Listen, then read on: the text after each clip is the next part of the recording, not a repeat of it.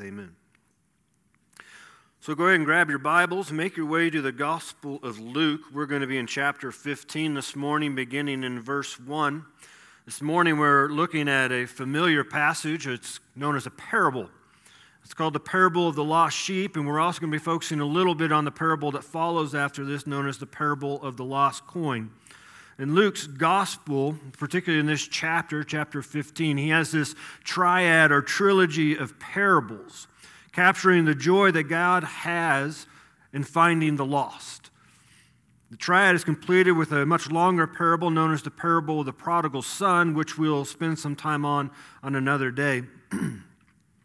As you make your way to the Gospel of Luke chapter 15, just want to give you a quick confession.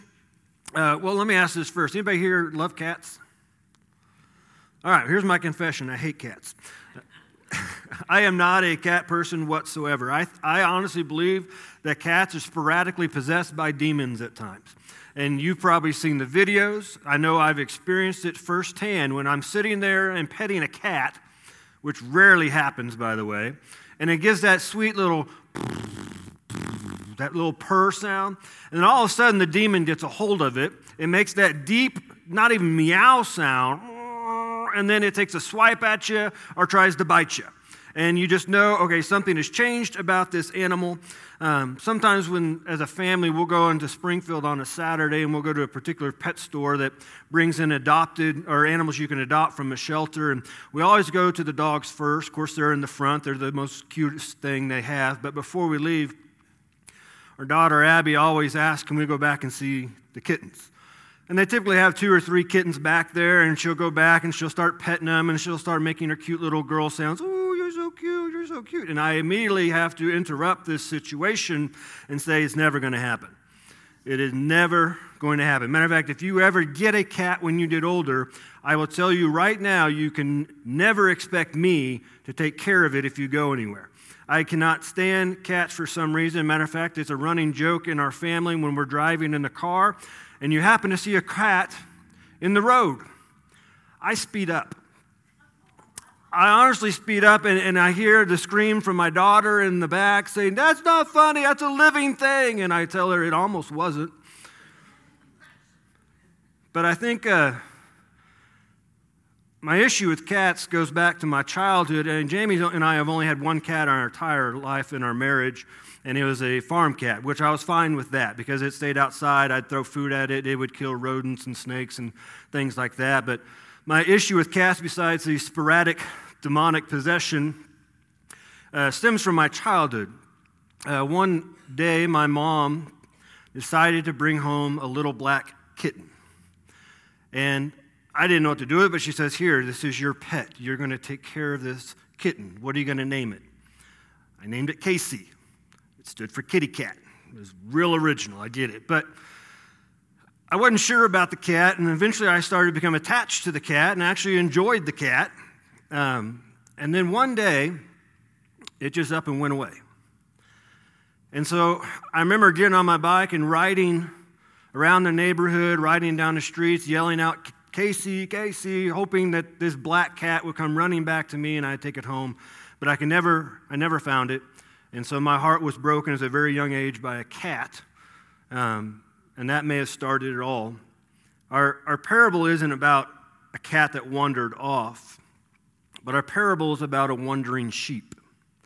It's told in the Gospel of Luke. It's also found in the Gospel of Matthew. And what's interesting about Matthew and Luke's account is the context when Jesus told this parable, because they're different. In the Gospel of Matthew, Jesus has just dealt with his disciples' dispute about who is the greatest among them. And then he moves into a teaching about temptations as he sets a small child in their midst, saying, if you want to be great for the kingdom, you must become humble like a child.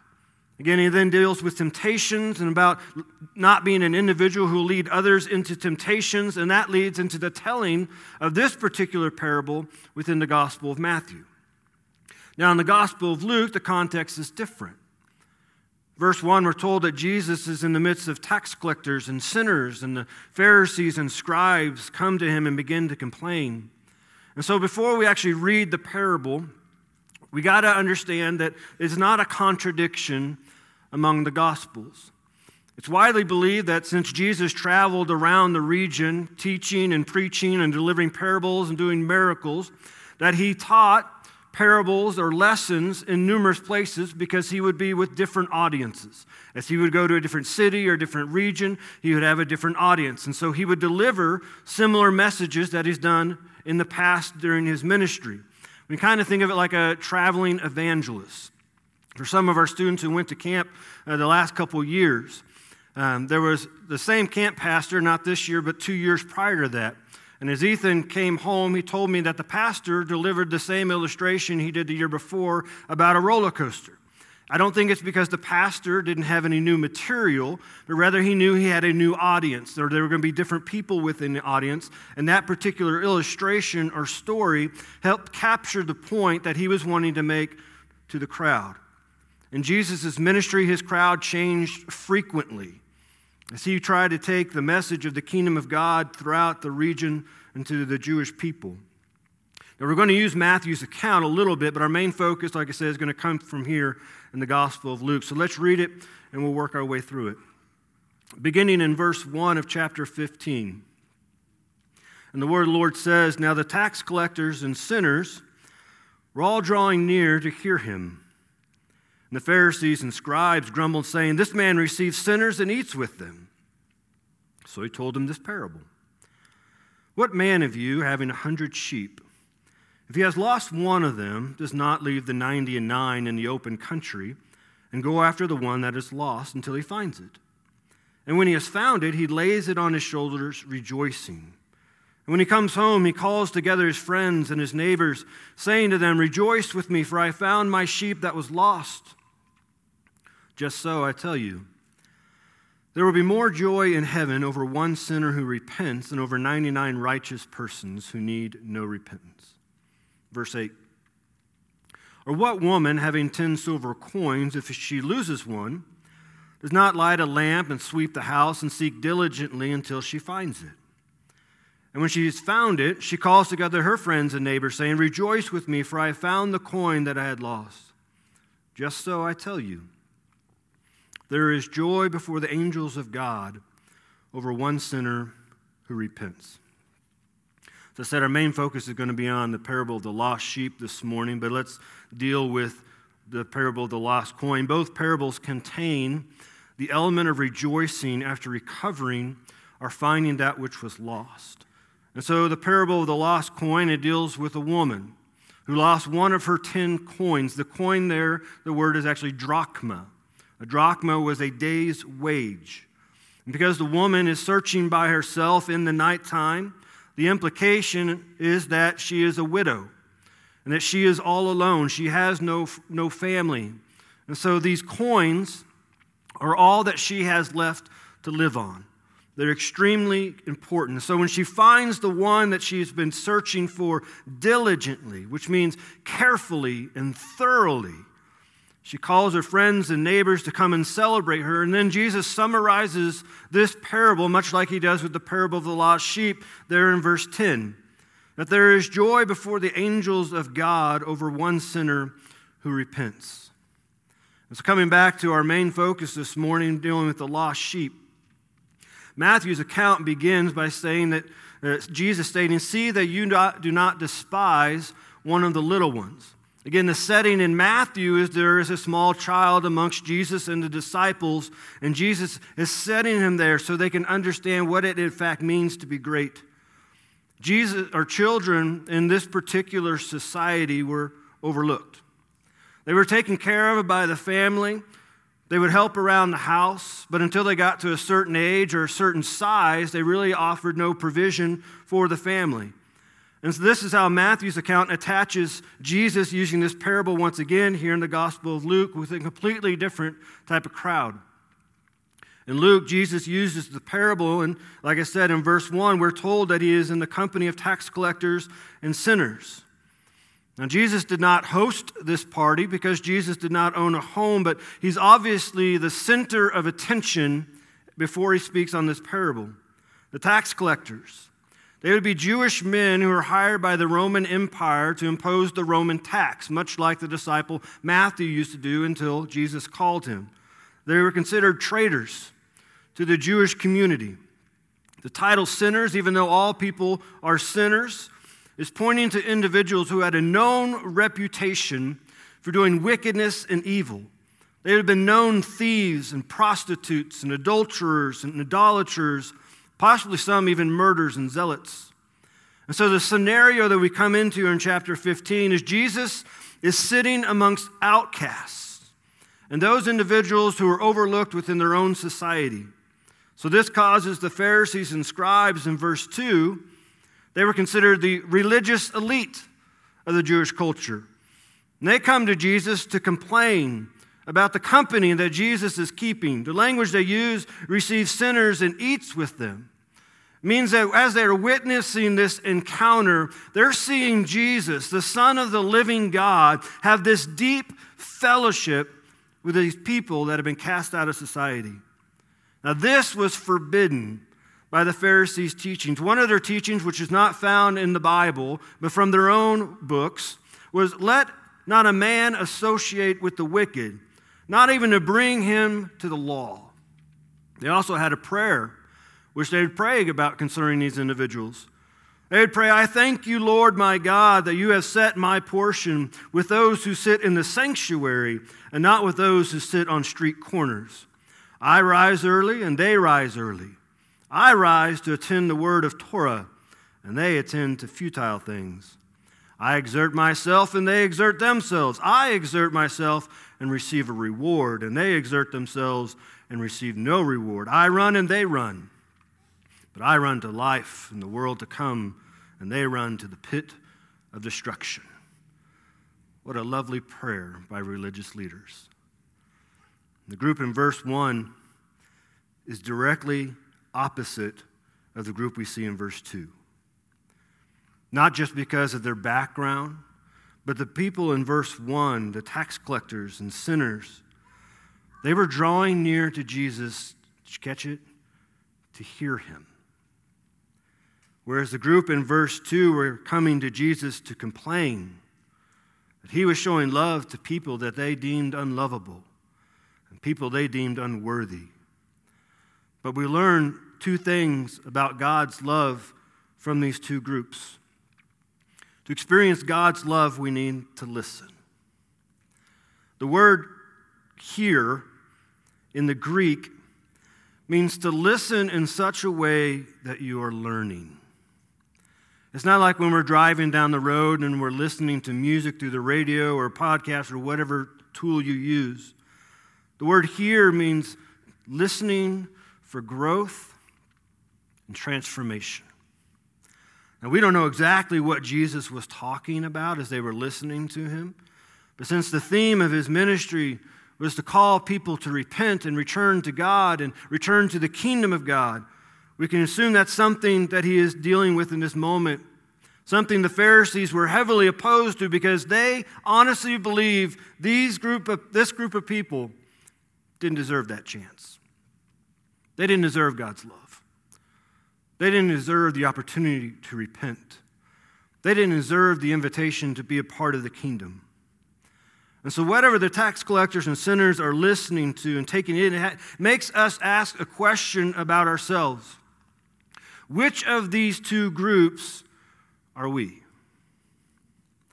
Are we listeners or are we complainers? Are we listening to what God is saying through his word, or are we complaining about whatever might be going wrong or what might not be going the way we think it should? It's hard to listen when all you do is complain. When we sit down with our Bibles or we listen to a podcast, are we taking what is being spoken into our hearts? That's why when I sit down with my personal Bible study, not to preach a sermon, but just to be in the presence of God, I have my Bible, I have a notebook, and I have a pen. Because I want to be transformed. I don't want to just read the words, but I want to listen to them and hear the voice of God speaking to my heart. And I recommend everyone do this. And here's the thing. I know some teachers don't want to hear it, but there's school supplies out, and they're really cheap. So you can find a lot of pens and a lot of notebooks that are very low cost, and you already have access to the Word of God to sit with Him and listen.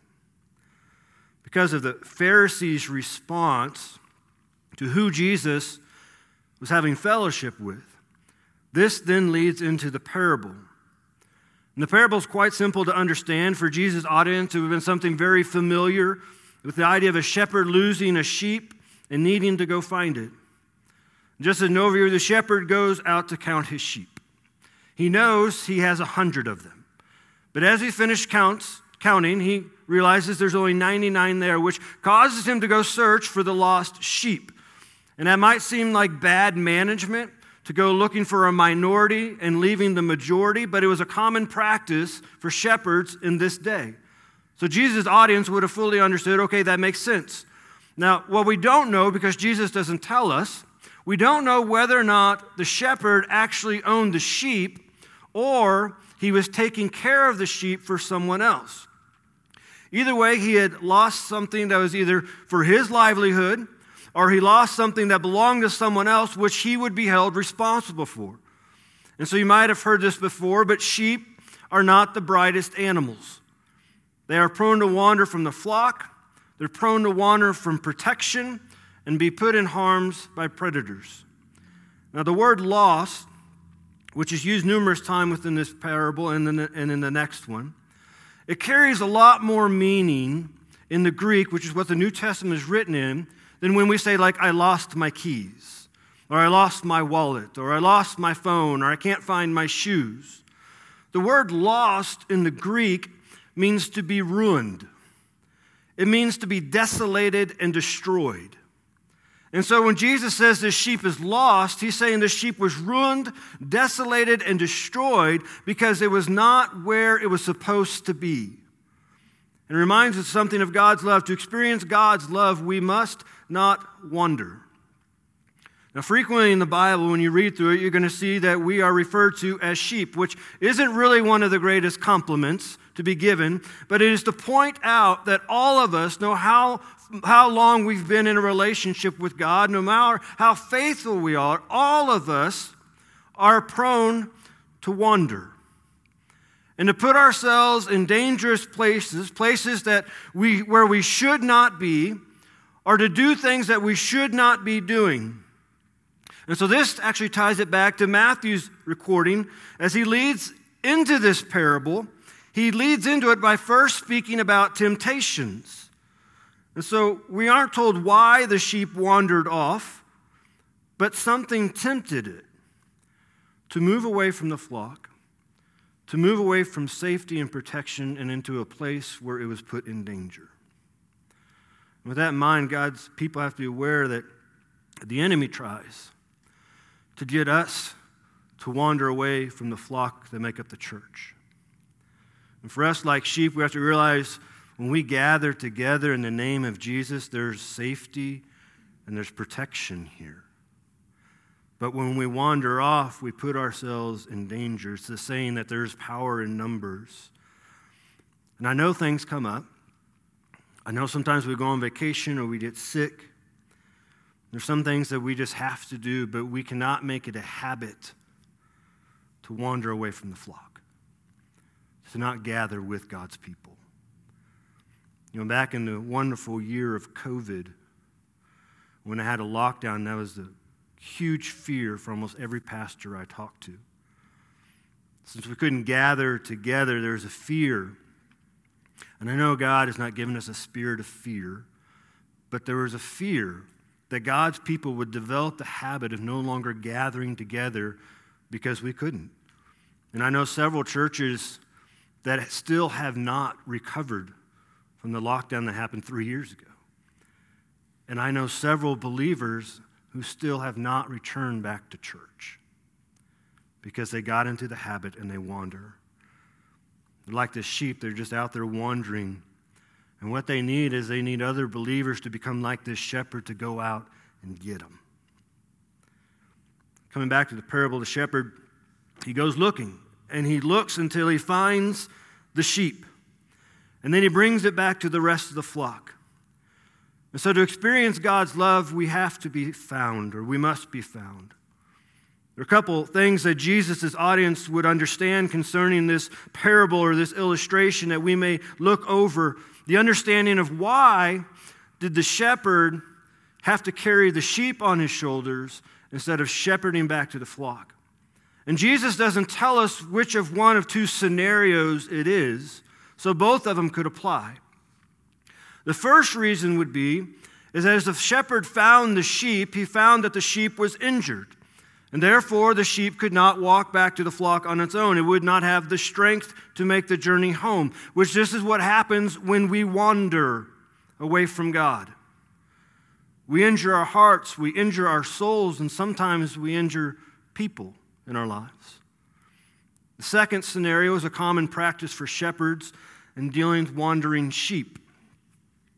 In this scenario, the shepherd found the sheep, and the sheep had the strength to walk back, but because of its stubbornness and was prone to wander away, the shepherd would take his staff and his rod, and he would break one of the sheep's legs.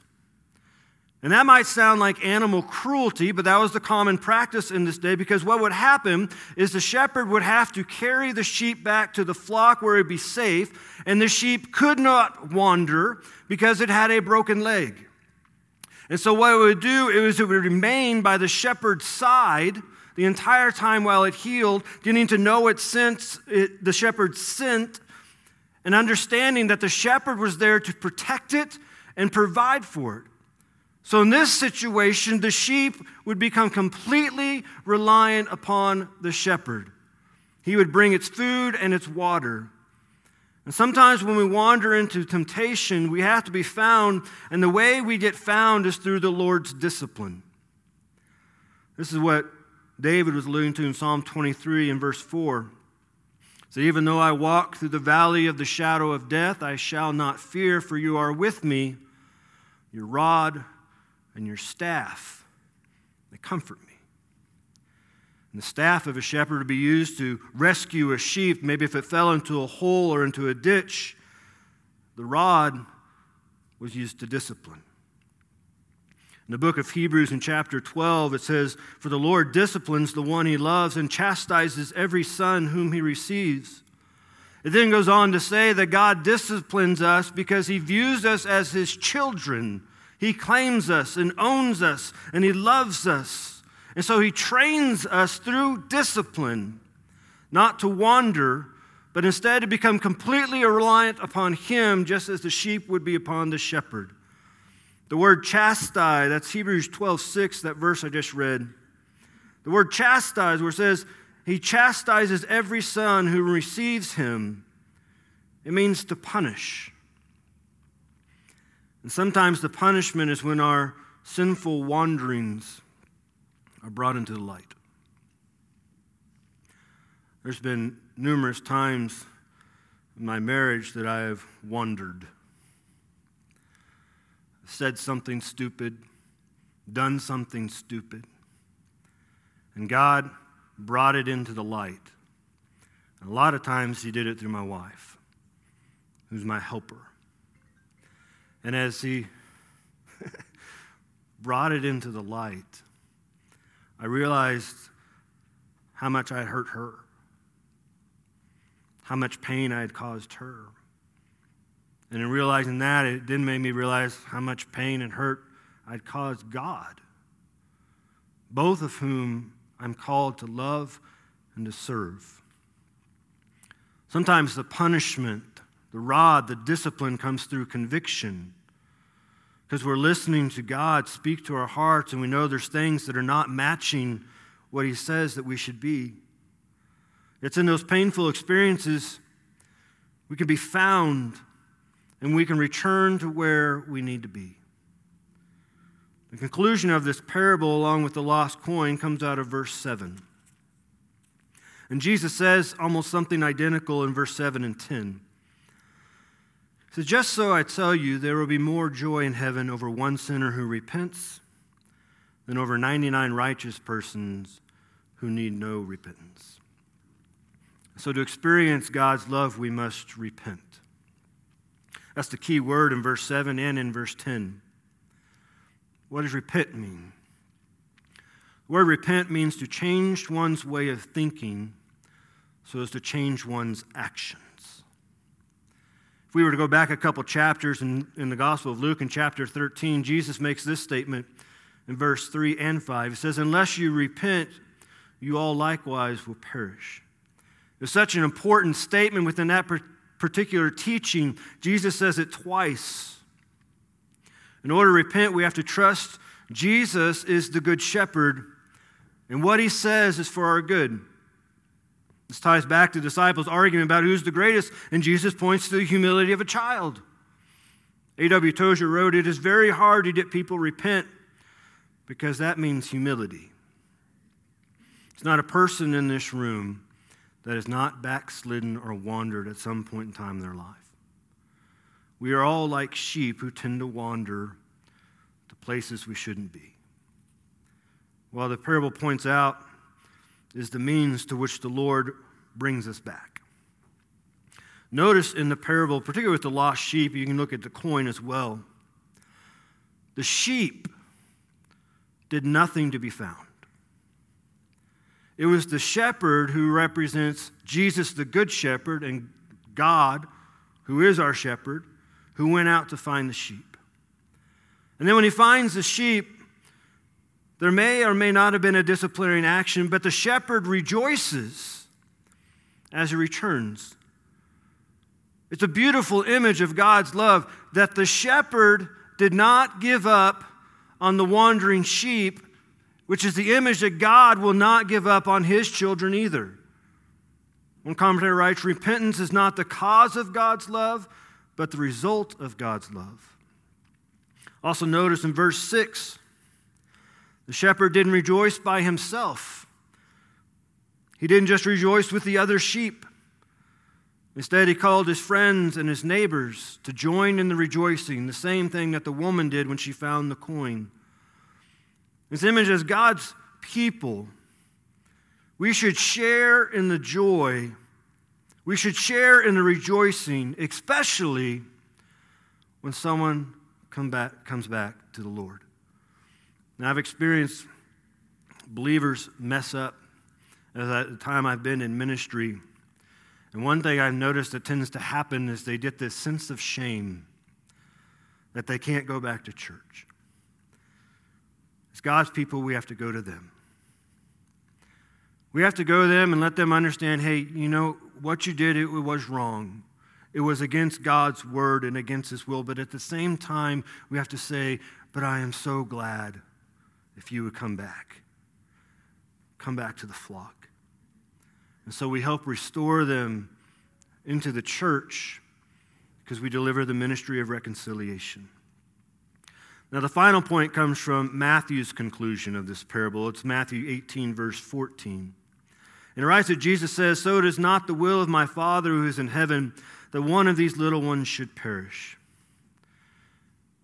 And so the point for this is to reveal God's love is to seek out the lost. Both the parable of the sheep capture this truth. Jesus frequently in his ministry hung out with people like we find in verse 1. You know, he did that because he came to seek the lost. He rarely hung out the people in verse 2 because they always sought after him. And they grumbled, and they complained, and they desired to test him. They felt that their righteousness was all they needed, and they didn't need the full righteousness of Christ. But this is our calling as God's people. Even though we are sheep and we may not get it right all the time in our relationship with God, we are commanded and empowered to seek out the lost. Those who feel that they can't dare cross the threshold of the doors at church. Those who feel that they are cut off from the love of God and the forgiveness of God because of something they've done in their past, and they just can't feel that can be forgiven. It's too huge. Even those people who feel they don't need God. The Bible says as God's people, we are ambassadors for Christ, meaning we are now to go to the very people that Jesus went to so they can experience the love of God, and we do this by sharing the gospel. And perhaps there's someone here this morning who needs to hear about God's love through the gospel. That word means good news. Truth is that God created you for a relationship with him. And it's your sin that separates you from that relationship, and you can't fix your sin problem. You can't put a Band-Aid on it or duct tape on it. You can't do enough good things. But God knows that. So God sent his one and only Son, Jesus Christ, to this earth to live a perfect life, a life without sin. He died on a cross. They placed him in a tomb, but he rose 3 days later to show that he has the power over death and the authority to forgive sins. And you may be here this morning and you're realizing that's exactly what I need. I need the forgiveness for my sins found only in Jesus Christ by faith alone in Christ and his work. And the Bible says when you believe that in your heart and you confess it with your mouth, you will be saved. You'll be found just like the sheep. And if you're here this morning and you know that's something you need to do, I'm going to be standing down here. You just have to come down the aisle. Maybe you sit in the front row. You can come directly to me and just say, Pastor Mike, I need to be forgiven. I need to be saved. Let's pray together. Father, thank you for this day. Lord, thank you that you came seeking us. Your word says that no one seeks after you. No one does good. No one does righteous. And so you came seeking after us. We thank you for that incredible love and that incredible promise. Father, forgive us those times where we have wandered as well. We have done something or said something that we shouldn't have. And I ask you to be in this time and your Spirit just come upon us all, and that, Father, if there's someone here this morning that has yet to accept you as their Lord and Savior, Lord, your Spirit would speak to their heart in a way only it can, and today would be the day of their salvation. Continue to be glorified in this time, and praise all in the name of Jesus. Amen.